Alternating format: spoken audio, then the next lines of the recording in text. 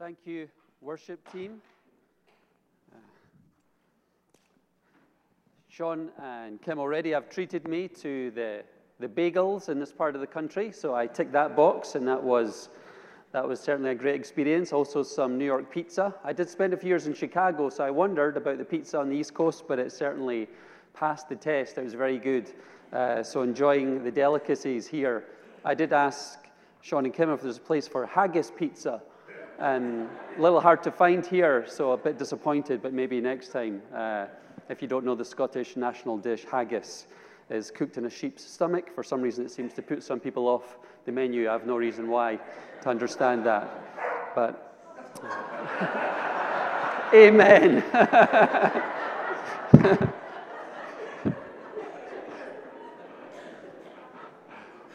Well, I said a little bit about what my passion is. My passion is building bridges, to have conversations that count, to really talk about things that really matter. And it's not easy to do in a culture that can often shut down serious conversations. It can be a place people don't want to go. Maybe they don't feel comfortable. But those are the kinds of conversations that we want to have with people. And I'm so thankful that God uses people to reach out and to share this message. I was born in Scotland. Anyone here been to the Promised Land? Scotland. Yeah. But I was raised in Edinburgh, Scotland, in the capital city. And so I was raised there. And I was born into a family that wasn't a Christian family and wasn't interested in Christian things. And my mum and dad's marriage was a bit rocky. My mum was quite a feisty woman. She was 5'2", little Scots woman, but she had a bit of a temper. Growing up, she would jump into fights to beat up people that were beating up her big brothers.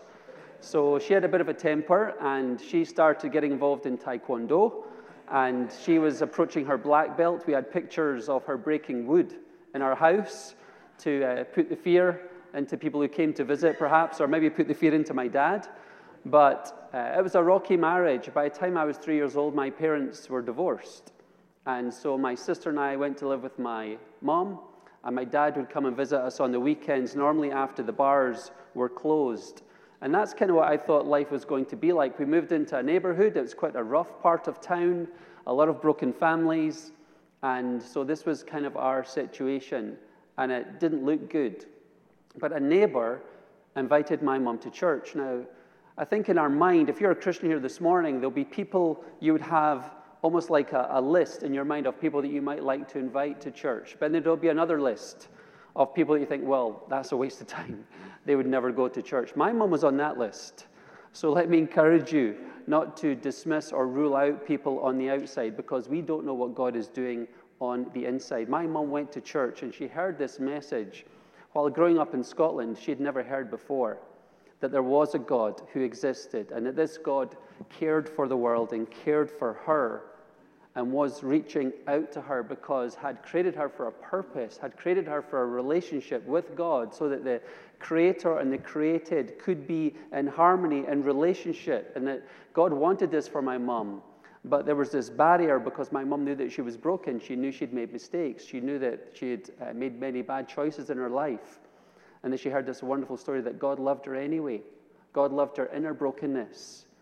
And that if she was willing to come to God and accept what God had done for her, and that was that he sent his son into this world to pay for everything that should separate her from a holy God. That price had been paid, not by her, but by God himself when he sent his son. That all that was left now was for my mum to humble herself and to really say sorry to God and hand her life over to him, knowing at that point God was willing to welcome her back into his family. It sounded too good to be true. But the next Sunday, my mum went back to church, and she went forward, and she committed her life to Christ. And as a consequence of that, she started to look different. And people who knew her before would look at her and say, what happened to you? No one more than my dad, who said, what happened to the woman I was married to for 6 years? And he was intrigued. He was captivated enough to start attending the same church. And over a period of time, my dad was drawn closer to Christ until my dad made a commitment to follow Jesus. And when he made that commitment, the whole dynamic of the family shifted and changed. My parents were getting on better. It was a much better situation until my mom and dad took my sister and I aside and said, listen, we want to share with you some news. We're getting remarried to each other. So when I was 9, I went to my mom and dad's wedding. I got to see my mom and dad back together. I'm in the wedding album. They have 2 wedding albums, one from the 60s, which is the black and white version. Then they have the color one from the 70s. But as a little boy, I saw this is no dry and dusty religion. And in Scotland, that's easy to come to that conclusion. But this is real. This is a relationship with God that really changes people, that really changes people's lives for the better. So as a 9-year-old boy, that's when I made a commitment to Christ. And so this was a kind of an important part of my life. And I was so thankful for what God had done in my family. And that was a big part of what I wanted to share with people. But as I got into my teenage years, I realized, there's a lot of broken families out there, and not every family gets back together. In fact, even Christian families can fall apart. So as a teenager, I started to wrestle with some difficult questions because I thought, well, is Christianity for you if it works for you? And if it doesn't seem to work for you, then should you go looking for something else? And so I had some difficult questions that I was really wrestling with as a teenager. But I did the wrong thing. I did not pursue and ask those questions. I parked them. I shelved them. And I said, I'm going to live my life for a while, and I'll get back to you later, God, with some of these questions. And I started a slow drift away from God. And I knew better, but I drifted away from God. And after a few years, my sister actually became very ill, and she nearly died. And that was a moment that God used again really to get my attention. And I'm so thankful that God allowed my sister to recover, and she did recover. But that was a moment, really a game changer for me, when I came back to the Lord and I was all in, and I was ready to give everything to Him. And I was so thankful for this opportunity to live for Him and to serve Him. And so that was a big moment in my life. And I was so thankful. I'm sure many of you are familiar with the story of the prodigal son, where this boy who knew better goes away, and he only returns to his father when there's nowhere else to go. And so in our mind, you think, yeah, well, I know what the father's going to say. He's not going to accept him on those terms. He's going to tell us somewhere to go. That's not what happens. The father welcomes him back with open arms. And I experienced that. I was so thankful for God's grace and goodness as a result of that. There's a little phrase. It's from the writing of G.K. Chesterton, but I think it captures so eloquently how God works with broken people in a broken world. Chesterton used this phrasing that I just so related to. He said this: I caught him with an unseen hook and an invisible line long enough to let him wander to the ends of the earth and still bring him back with a twitch upon the thread. And I experienced that opportunity where God was willing to welcome me back. And this time was different. This time I realized how to build a strong foundation for my faith. I like how Christian author Os Guinness put it: Christianity is not true because it works. It works because it's true. Christianity is not true because it works.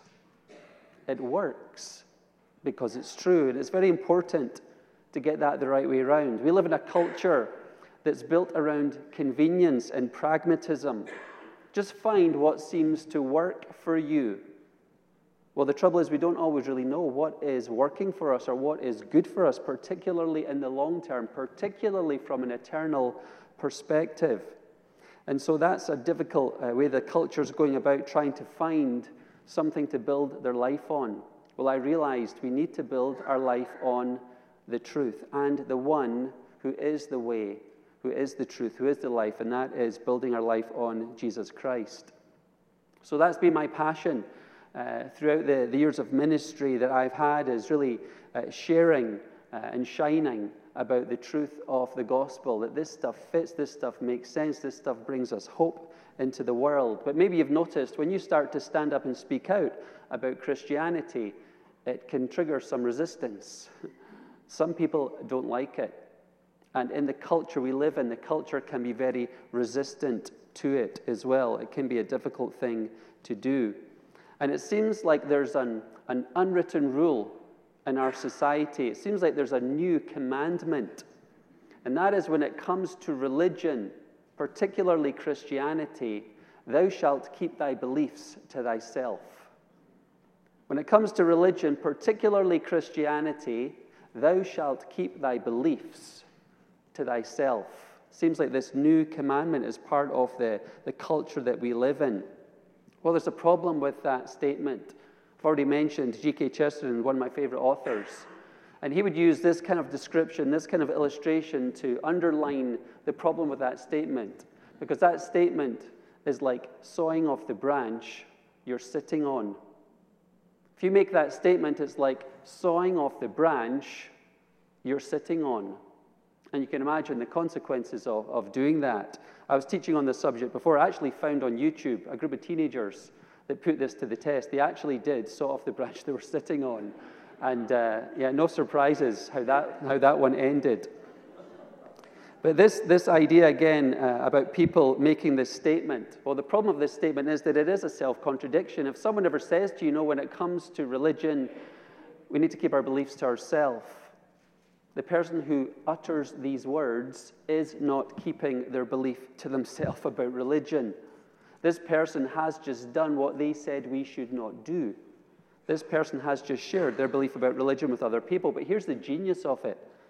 In sharing their belief about religion, they then shut down anybody else from speaking who dare disagree with them. See the power in that? It's so subtle. See, it can be used to manipulate and to close conversations with other people, which is why it's so popular. So if you ever hear someone say, when it comes to religion, we really should keep our beliefs to ourselves. We need to come alongside someone and gently help them understand that in saying that, this person just did not keep their belief to themselves. They just shared their belief about religion. They just did what they said we shouldn't do. And we can support them sharing their belief because we're supportive of a more open, tolerant society where they can share their view. But it means that we retain the right to do so too. So it's helping clear up some of the confusion in our culture. And there's a lot of confusion in the culture that we live in today. And many people try to shut down Christians, tell them to sit down and stop speaking, this kind of opposition. Well, this opposition is not unique to the century we live in. You go right back into the first century. You go back throughout Scripture and you can see resistance to those who wanted to speak God's word, who wanted to speak truth. If you have your Bibles with you this morning, we're going to turn to a very well-known, familiar passage in 1 Peter. 1 Peter chapter 3. I'm going to read from verses 13 to 16. I'm reading from the ESV here. 1 Peter chapter 3, reading from verse 13. Peter says, "Now, who is there to harm you if you are zealous for what is good? But even if you should suffer for righteousness' sake, you will be blessed. Have no fear of them, nor be troubled, but in your hearts honor Christ the Lord as holy, always being prepared to make a defense to anyone who asks you for a reason for the hope that is in you, yet do it with gentleness and respect, having a good conscience, so that when you are slandered, those who revile your good behavior in Christ may be put to shame." Peter's first letter, likely written from the city of Rome, early 60s. This is toward the end of Peter's life. Again, church tradition would hold he was martyred there shortly after the Apostle Paul, killed for his faith. And he's writing to Christians at this time who are feeling the pressure, who are tempted to feel the fear, the opposition, the hostility, even persecution from people who live in a culture who are looking at these Christians and they don't like it. They don't like what they say. They don't like what they do. They don't like what they don't do. And so this kind of hostility and opposition is rising up. And Peter wants to write to them to encourage them. He wants to write to them and say, listen, don't fear. When someone says don't fear, when the Bible says don't fear, they address that issue because they know in those circumstances, in that context, fear is something that starts to rise up within us. But we're not stuck. We don't just have to give in. We don't throw in the towel, raise the white flag. We have a response. We have something that we can do. We have someone that we can look to. And so Peter wants to encourage people. And in the culture that we live in today, increasingly there's hostility. Increasingly there's opposition. If you want to stand up and speak the truth, it's not going to be easy. And there's going to be a temptation to feel afraid and to sit down and to be silent. Well, Peter's words hopefully will be an encouragement to us today to overcome that obstacle, to standing up and speaking out, because God wants to help us to shine brightly in the face of opposition. I enjoy working with all different ages and stages, but often students and young people are really wrestling with some of life's difficult questions. And so I love the fact that God's word, it just hits the target. It's a bullseye when it comes to some of life's big questions, and it helps us make sense of the world. It helps us make sense of others. It helps us make sense of ourselves. And as a kind of a teaching tool that I often use is the ordinary jigsaw puzzle. Great thing about a jigsaw puzzle is that I can talk about a jigsaw puzzle in all parts of the world, and people know what it is. They know how it works. It's very simple. But it actually helps match up with the way that we interact with the world and interact with many questions. And if life is like a jigsaw puzzle, well, certainly it's broken. Certainly it's in a mess. Certainly it's confusing, because this is the biggest puzzle of them all. And we're surrounded by all these pieces. But here's the problem. When we look at life, the one thing we do know is we're never going to find all the answers. Life is confusing. It is puzzling. Many things we don't know. Many things we will never know, but we know this. We're never going to find all the answers. And if we're never going to find all the answers, some people conclude, what's the point asking the questions? Isn't that like being given an assignment to write an essay, write a paper? How many pages? Just keep writing. But how many pages? Just keep writing. Well, I'm not even going to start writing that essay if I'm never going to complete it. We're never going to find all the answers. So some people stop asking the big questions. So the jigsaw puzzle is so helpful for us, and I'll talk a little bit more about this afternoon, is that there's something so simple and beautiful about a jigsaw puzzle. There's something that is so powerful, and it is this. When it comes to a jigsaw puzzle, if you want to see the big picture, you don't need every single piece of a puzzle in place to see the big picture. You can be dealing with the biggest puzzle of the world, and if you want to see the big picture, you don't need every single piece in place. All you need is enough of the really important parts that stand out and snap into place. If you can find those, you can stand back with confidence. You know, God wants you to look at life and see the big picture. God has revealed enough in this world, in His Word, that you can help identify things that stand out, snap into place, to stand back with confidence and say, I can see the big picture. People can say to me, Alec, you look at life, you've got pieces missing. I've got no problem admitting I've got pieces missing. Alec, you've got some parts they don't seem to fit. I've got some parts I don't know how they fit. But I fall back on the things that stand out and snap into place. And I have confidence I can see the big picture. Someone that you know that doesn't know Christ, can you imagine if they could look at life and they could see the big picture? That would change everything. Changes everything.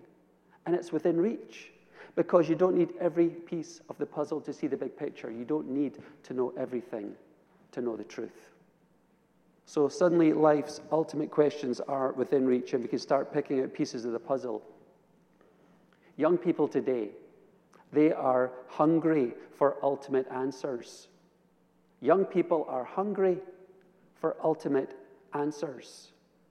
But sometimes we can make the mistake of answering the wrong questions.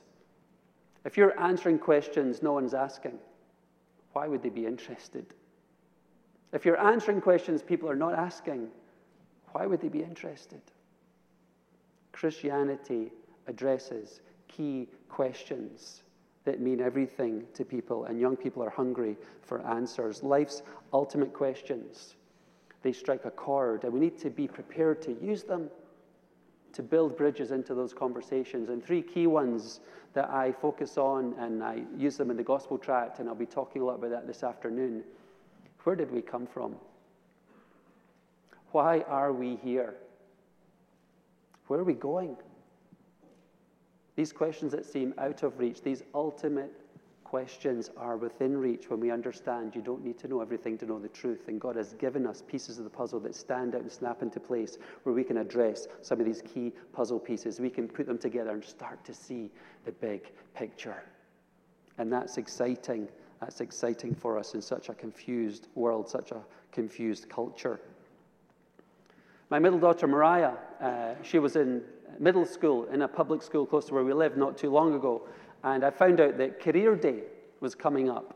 And it kind of got my attention. I said, Mariah, I wonder if I can come in for Career Day. And she said, Dad, that would be awesome. So she was excited, and I got invited to go and talk about what I do. This is what I do. So I went into this 8th grade classroom in a public school with a class filled of unchurched, non-Christian young people. And I was going in there to talk about what I do, which is talking about how a Christian worldview helps us make sense of the world, helps us make sense of others, helps us make sense of ourselves. Now, I don't know if that would get you out of bed in the morning, but I loved it. And I don't know what kind of reaction that we would expect, maybe apathy or opposition. Can I tell you, these young people were gripped. They were gripped by what I was talking about because it struck a chord with them.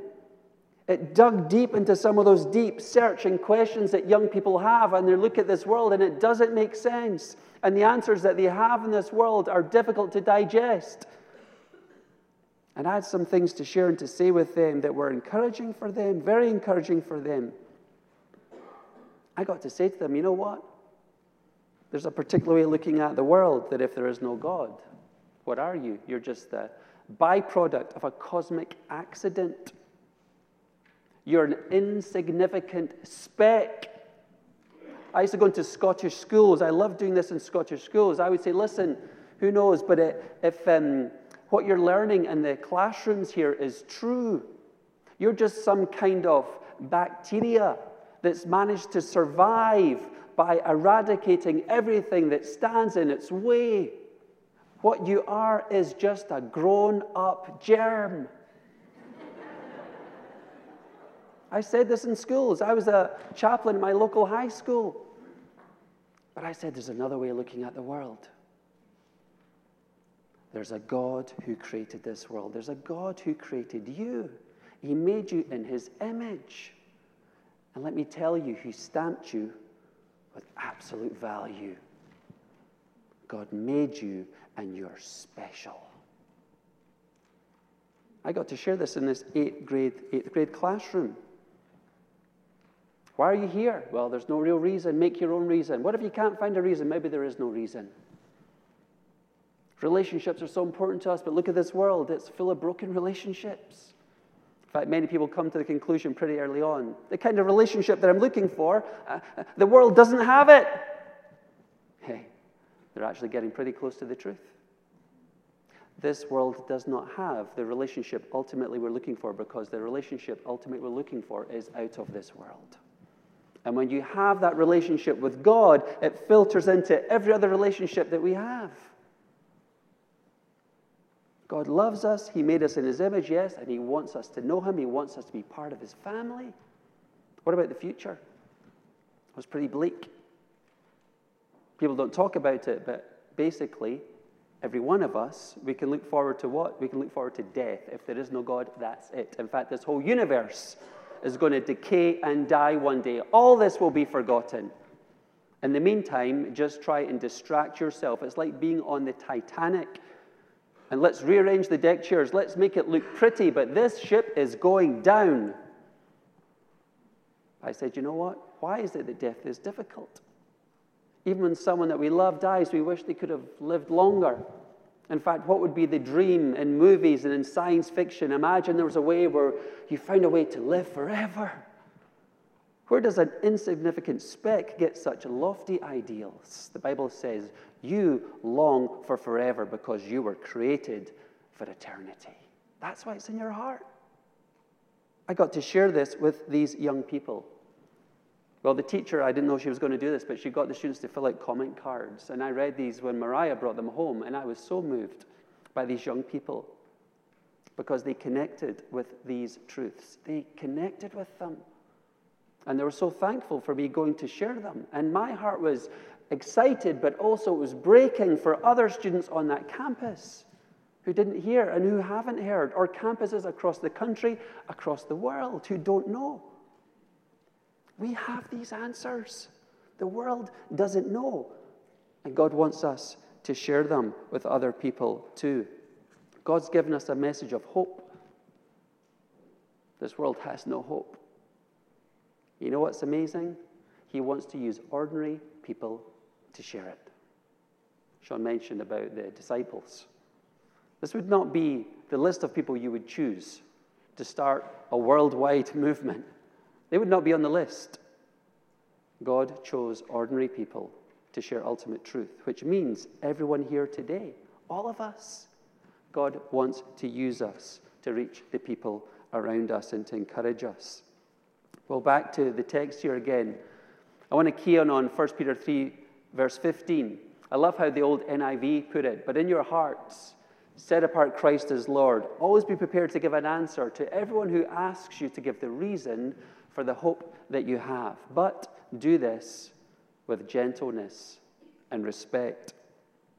Peter says, as believers, you're going to face opposition. You're going to be tempted to be afraid, but do not fear, he says. But in your hearts, set apart Christ as Lord. In the life of every Christian, he says, it starts in the heart. It starts in the heart. But in your hearts, set apart Christ as Lord. It's been said many times, the heart of the matter is the matter of the heart. The heart is where it starts. But there's a problem here. See, the Bible talks a lot about the heart, and the culture talks a lot about the heart, but they're not talking about the same thing.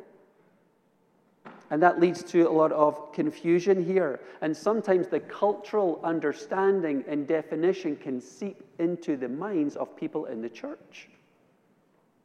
So when we hear this word heart, we need to be sure that we understand what the Bible is saying. I don't know how many movies we've watched as a family, particularly animated movies. I think Mulan 2 is one of the most blatant.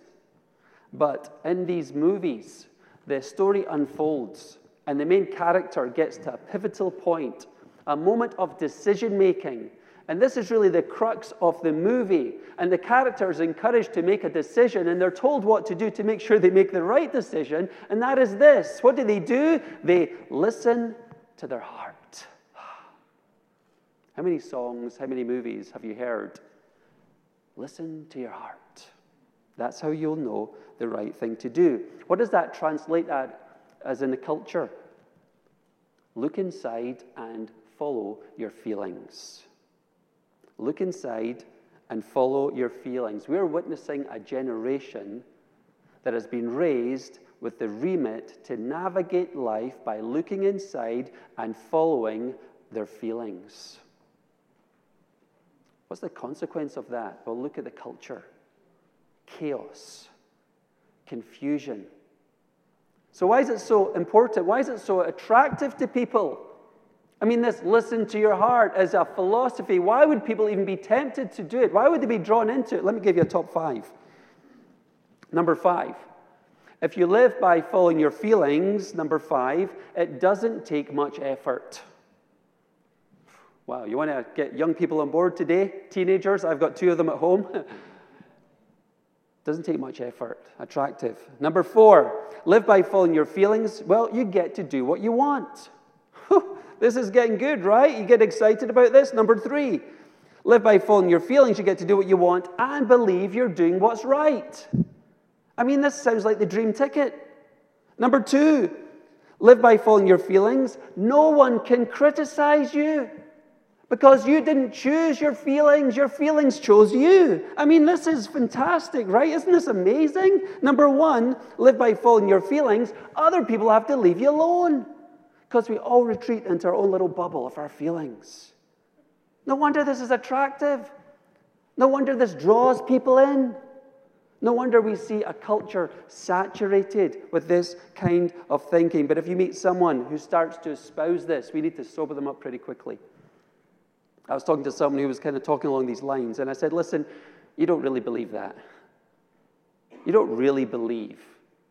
You just look inside and follow your feelings. You don't really believe the human trafficker just needs to look inside and follow his feelings, taking advantage of and exploiting some of the most weak and vulnerable women in our society, even if it makes him happy.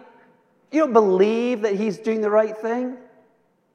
Well, the guy started to backtrack because he didn't want to endorse human trafficking. He was a nice guy, but he'd been so confused and just sucked into this cultural mindset that he needed to be steered back into the right direction. He needed to have some clear thinking. And that's what we often have to do in our culture. We have to bring them back into reality. Well, the Bible talks a lot about the heart. And it doesn't mean just look inside and follow your feelings. Now, it includes our feelings. Our feelings are God-given. I'm not against feelings. Imagine life without feelings, emotions. And God uses these very often to communicate to us. Maybe you're praying about a difficult situation, you're weighing it up, and maybe God just brings peace to confirm a decision that you're weighing. Maybe you're starting to go in the wrong direction. Maybe you're straying in the wrong direction, and God brings his conviction upon you to get your attention, to steer you back in the right direction. But the point is, biblically, that you do not disconnect the mind. You do not isolate your feelings. If you do that, it's a recipe for disaster.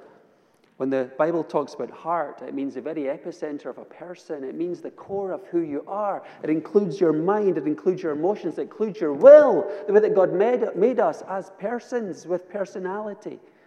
And when we love God with all our heart, it means with our mind, our emotions, our will, with everything. And when we sing about God, I give you my heart, it means we give him our mind, our emotions, our will. We give him everything. The culture has got a different view from what the Bible would have us believe about the heart. We need to help clear up some of the confusion. Peter says, if you start to feel fear in the culture, if you want to live for Jesus and you start to see this opposition and you start to fear, he says, but in your hearts, set apart Christ as Lord. Set apart Christ as Lord. Bob Dylan wrote a song, Everybody's Serving Somebody. Everybody's serving somebody. For the Christian, they serve Christ alone. He is the one they look to. He's the one they look up to. And set apart, this word can be translated sanctified, to be holy. And Christ is the Holy One. He's the one that we set apart. And what is amazing, that when you set apart Christ as Lord, he's not some distant, abstract object. He is a person. He is a person who comes and actually indwells you by his Spirit. He lives inside you, and he brings this holiness that he has, and he brings it into your life, and he starts to sanctify you, and he starts to change you, and he starts to transform you so that your life on the outside starts to look different. This supernatural transformation as a result of the indwelling of Christ in the Christian.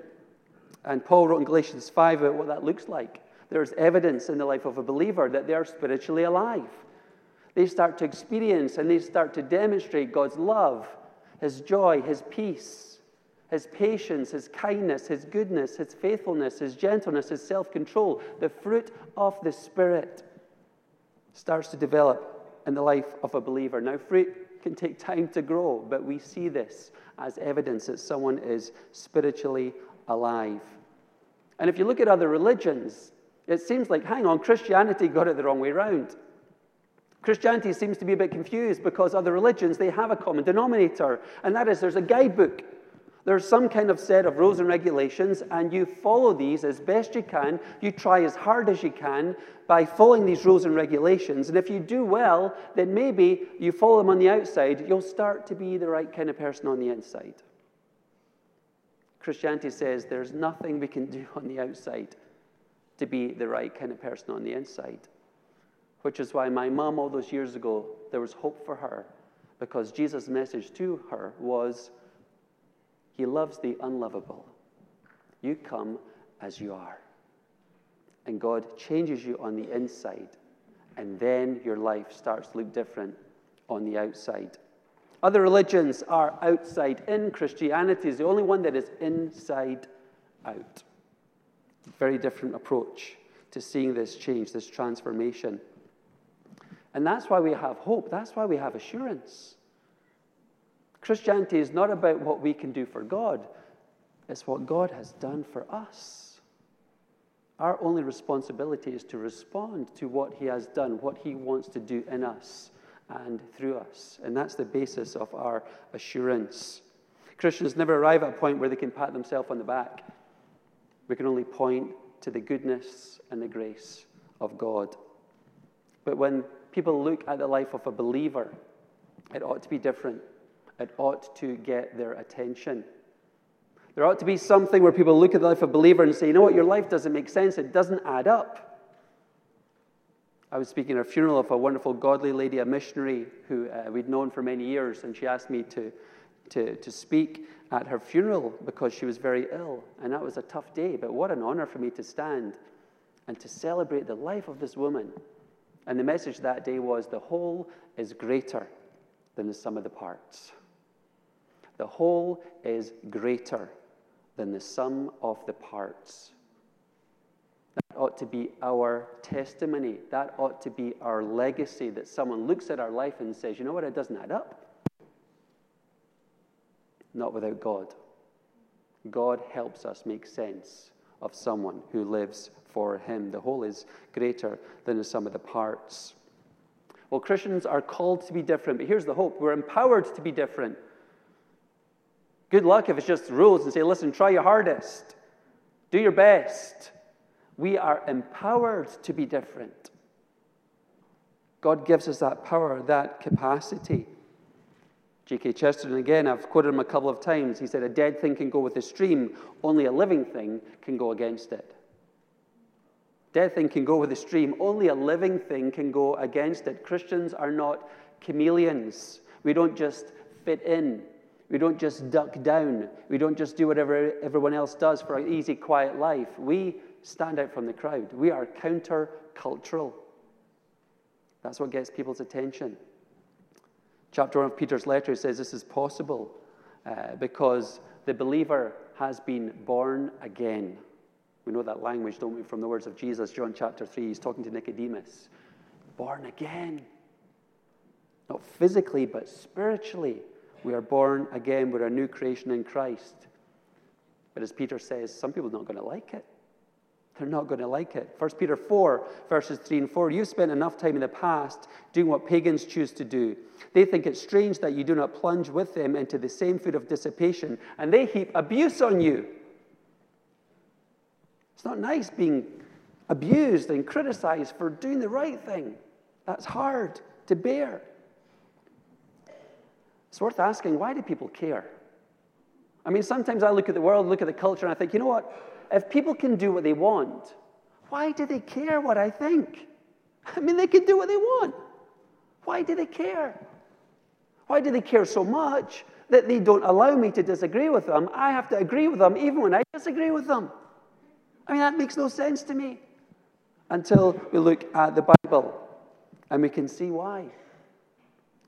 It's not enough for us to be able to do what we want. There's something inside us that wants to do what's right.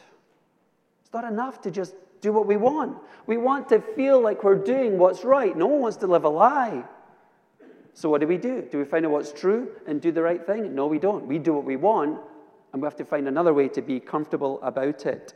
Thomas Morris is a Christian writer. He said, if we want to believe a lie, we must convince others that it's true. We need comrades in delusion. It's the wrong way around, right? Live the truth. No, I want to do what I want to do. But so I can feel better about it if I can get other people to believe it too. We can see that in our culture, can't we?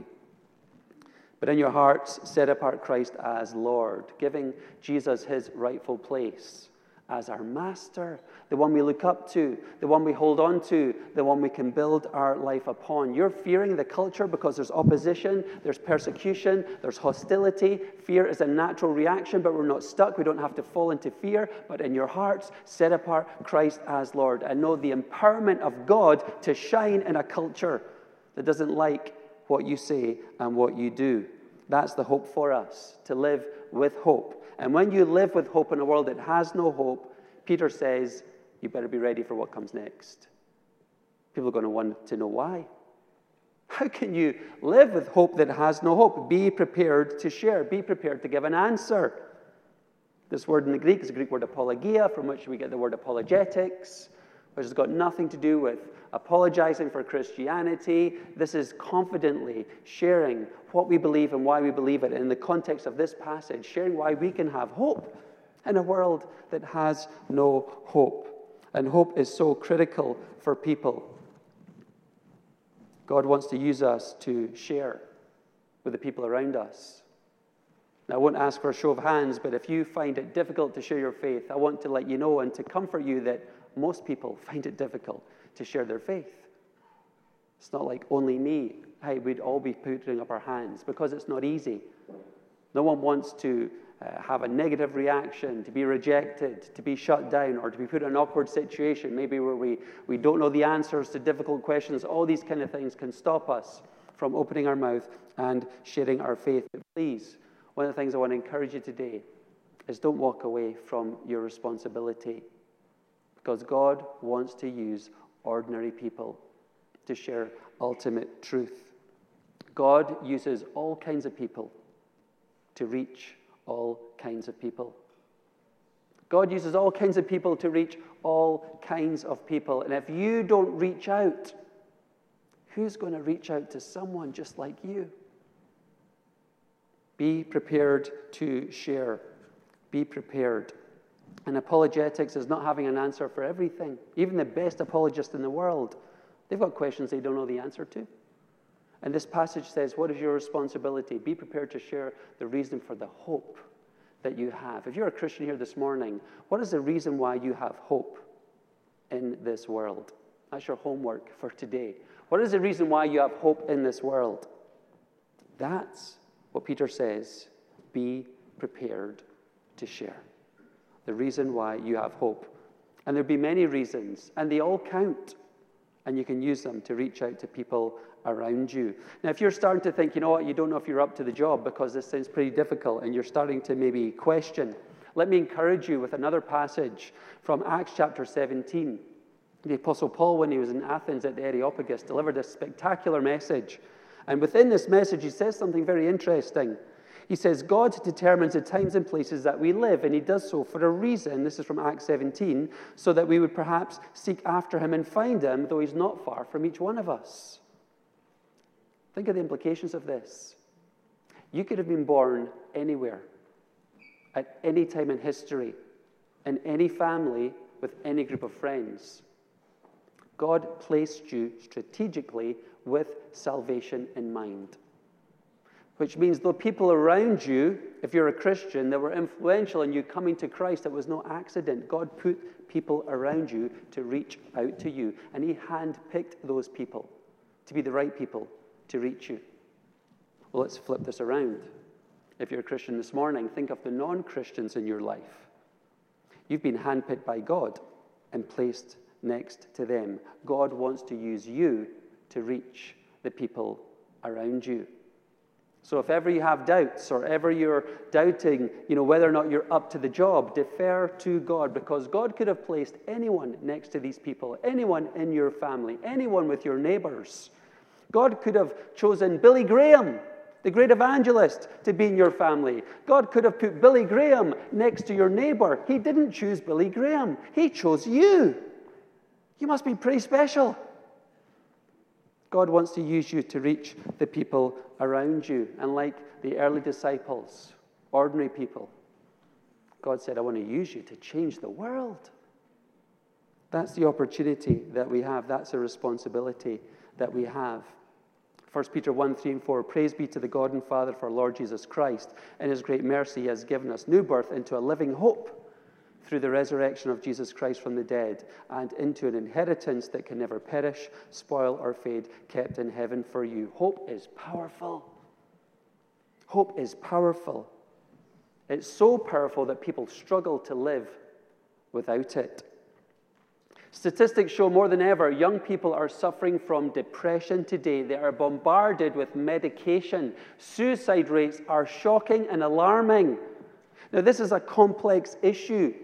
There are many factors that can feed into this, physiological and other things, but I'd like us to set those aside for one moment and just consider the implications of young people growing up and really just bombarded with a particular way of looking at the world. It tells them that they came from nowhere, they're here for no reason, they're going nowhere. Consider the implications of that worldview seeping into your mindset. What would be the consequences of that? Well, listen to this here, which is a famous quote from a famous atheist in the last century called Bertrand Russell. And he's spelling out the consequences of a godless perspective. Listen to this. That man is the product of causes which have no prevision of the end they were achieving. That his origin, his growth, his hopes and fears, his love and beliefs are but the outcomes of accidental collocations of atoms, that no fire, no heroism, no intensity of thought and feeling can preserve individual life beyond the grave, that all the labors of the ages, all the devotion, all the inspiration, all the noonday brightness of human genius are destined to extinction in the vast death of the solar system, and that the whole temple of man's achievement must inevitably be buried beneath the debris of a universe in ruins. All these things, if not quite beyond dispute, are yet so nearly certain that no philosophy which rejects them can hope to stand. Only within the scaffolding of these truths, only in the firm foundation of unyielding despair can the soul's habitation henceforth be safely built. The honest consequences of a godless worldview. What do you build your life upon? The foundation of unyielding despair. You're an accident, here for no reason, you're going nowhere. Implications of this on the minds of many people. More recently, Richard Dawkins, well-known atheist, very popular in the culture. In a universe of blind physical forces and genetic replication, some people are going to get hurt, other people are going to get lucky, and you won't find any rhyme or reason in it, nor any justice. The universe has precisely the properties we should expect if there is, at bottom, no design, no purpose, no evil, no good, nothing but blind, pitiless indifference. DNA neither knows nor cares. DNA just is, and we dance to its music. Wow. Think of the terrible things that happen in the world today. Dancing to my DNA. What a confused culture that we live in. Well, Christians look at the world very differently. And it makes a big difference. And it's a message of hope the world desperately needs to hear. We were specially created by God. We're valuable, absolutely valuable. The world didn't give this. The world can't take it away. We're here for a reason, for a purpose. There is meaning to life, and it's built around relationship, but the ultimate relationship that God created us for. And when you have that relationship, the creator and the created together in relationship, in harmony, it changes everything. And there's hope for the future. Because we know death is not the end. When we're with God in a relationship with Him, we're going to be with Him forever. And the great thing about this, that it's not just pie in the sky. It's not, you know what? Let's make up a story to try and deal with reality. It's so toxic, the reality. Let's take some little bit sugar in the medicine to sweeten it up. I get excited about this because this fits. This resonates with the real world.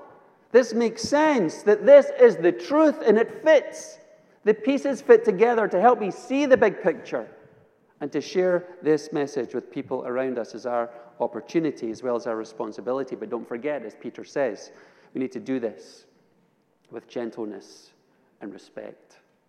If Christian apologetics is ever arrogant, if it's elitist or disrespectful toward those who see the world differently, it's not Christian apologetics. Peter says, in fact, if you're going to exhibit some of these characteristics, rather than share your faith, you should keep your mouth closed.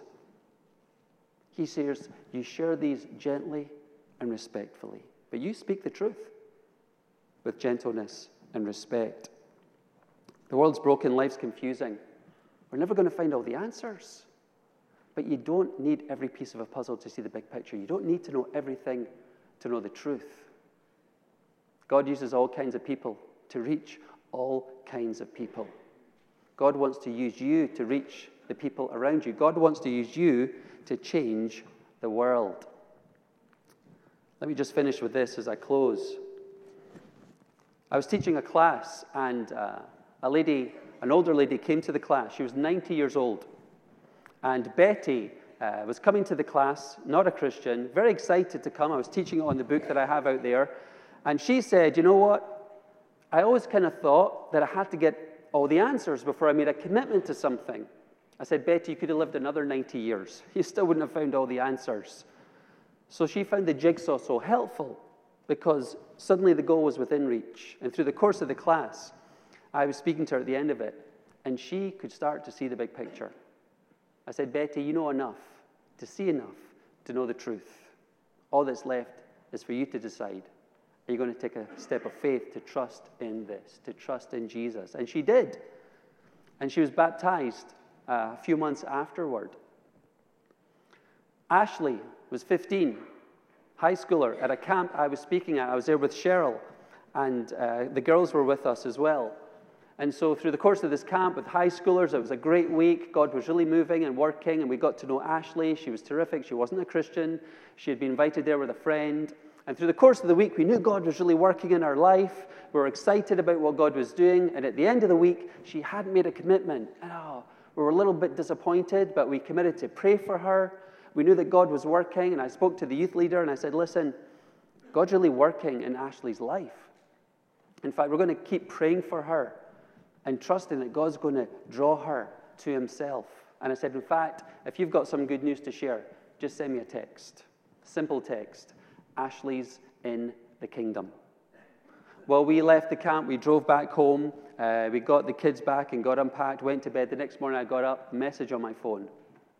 Ashley's in the kingdom.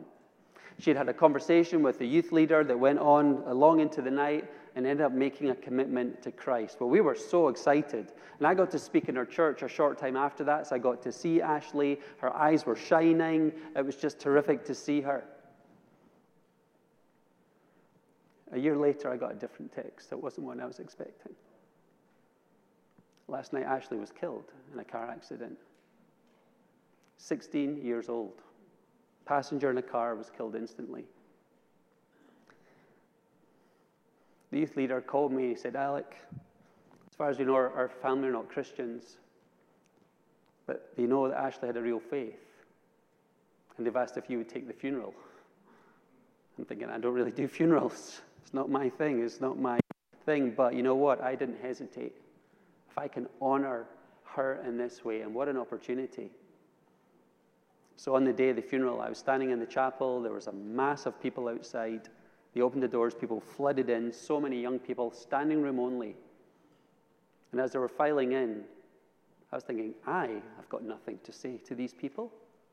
But boy, have I got a message for them. I tell you, it was almost like turn on the hose. I was desperate to share a message of hope. This world has no hope. It's full of distractions. It's full of intoxications. Anything to stop thinking about those questions that without God are hopeless. And I shared that day about Ashley's faith. Her faith in Christ, so that we can be confident that she's alive today, as D.L. Moody said, more alive than ever. And also the hope that Ashley has and had is one that we can have. This world's in a mess. This world has no hope. It is confusing. And for most of us, we can think, you know what? What am I going to do? God, I'm an ordinary person. I've let God down.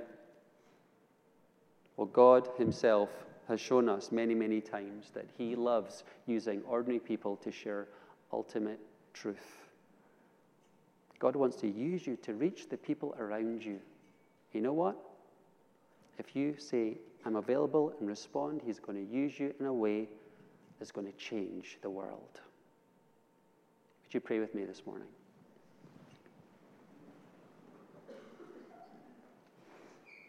Heavenly Father, I want to thank you for the great example of Peter, who wrote this letter, someone who often failed Jesus, let him down, who didn't have the right credentials, we would think, in many ways, but who was available to you and who you empowered to live in a way that was different. You gave him words to speak. You gave him power and authority he did not have himself, but he had it in you. Lord, this is a room of people this morning. And Lord, we look at the culture, we look at the difficulties, the challenges. We know the temptation to fear, to be afraid, to shut down, to just fit in. But when we set apart Christ as Lord, we experience that change on the inside that changes our life on the outside. And I pray for this congregation, for those here who know you, that you would encourage them to say, here I am, use me, and you'll get to work in a wonderful way. And for any who are here this morning who don't know you, who understand the hopelessness of life without you, may some of these truths resonate. May it be what they're looking for because they know it's what we're created for. A world where we are valued, where we're significant, where there's meaning to life, where there's hope for the future, and we find all these things in Jesus. And Lord Jesus, you're reaching out today to anyone who doesn't know you, but who's willing to humble themselves and say, forgive me for the things I've done wrong. Thank you for coming into this world, Lord Jesus, 2,000 years ago, dying on a cross. You've paid for everything that ought to separate me from a holy God. Please help me to turn away, to turn towards you, to experience you at work in my life, to be welcomed back into your family, to be born again, a new creation, a relationship that starts today is going to last forever. Father, would you seal the things you've done in our heart and our mind and our soul today, and help us to be changed, to be different, to shine brightly for you, and we will give you all the glory. In Jesus' name, amen.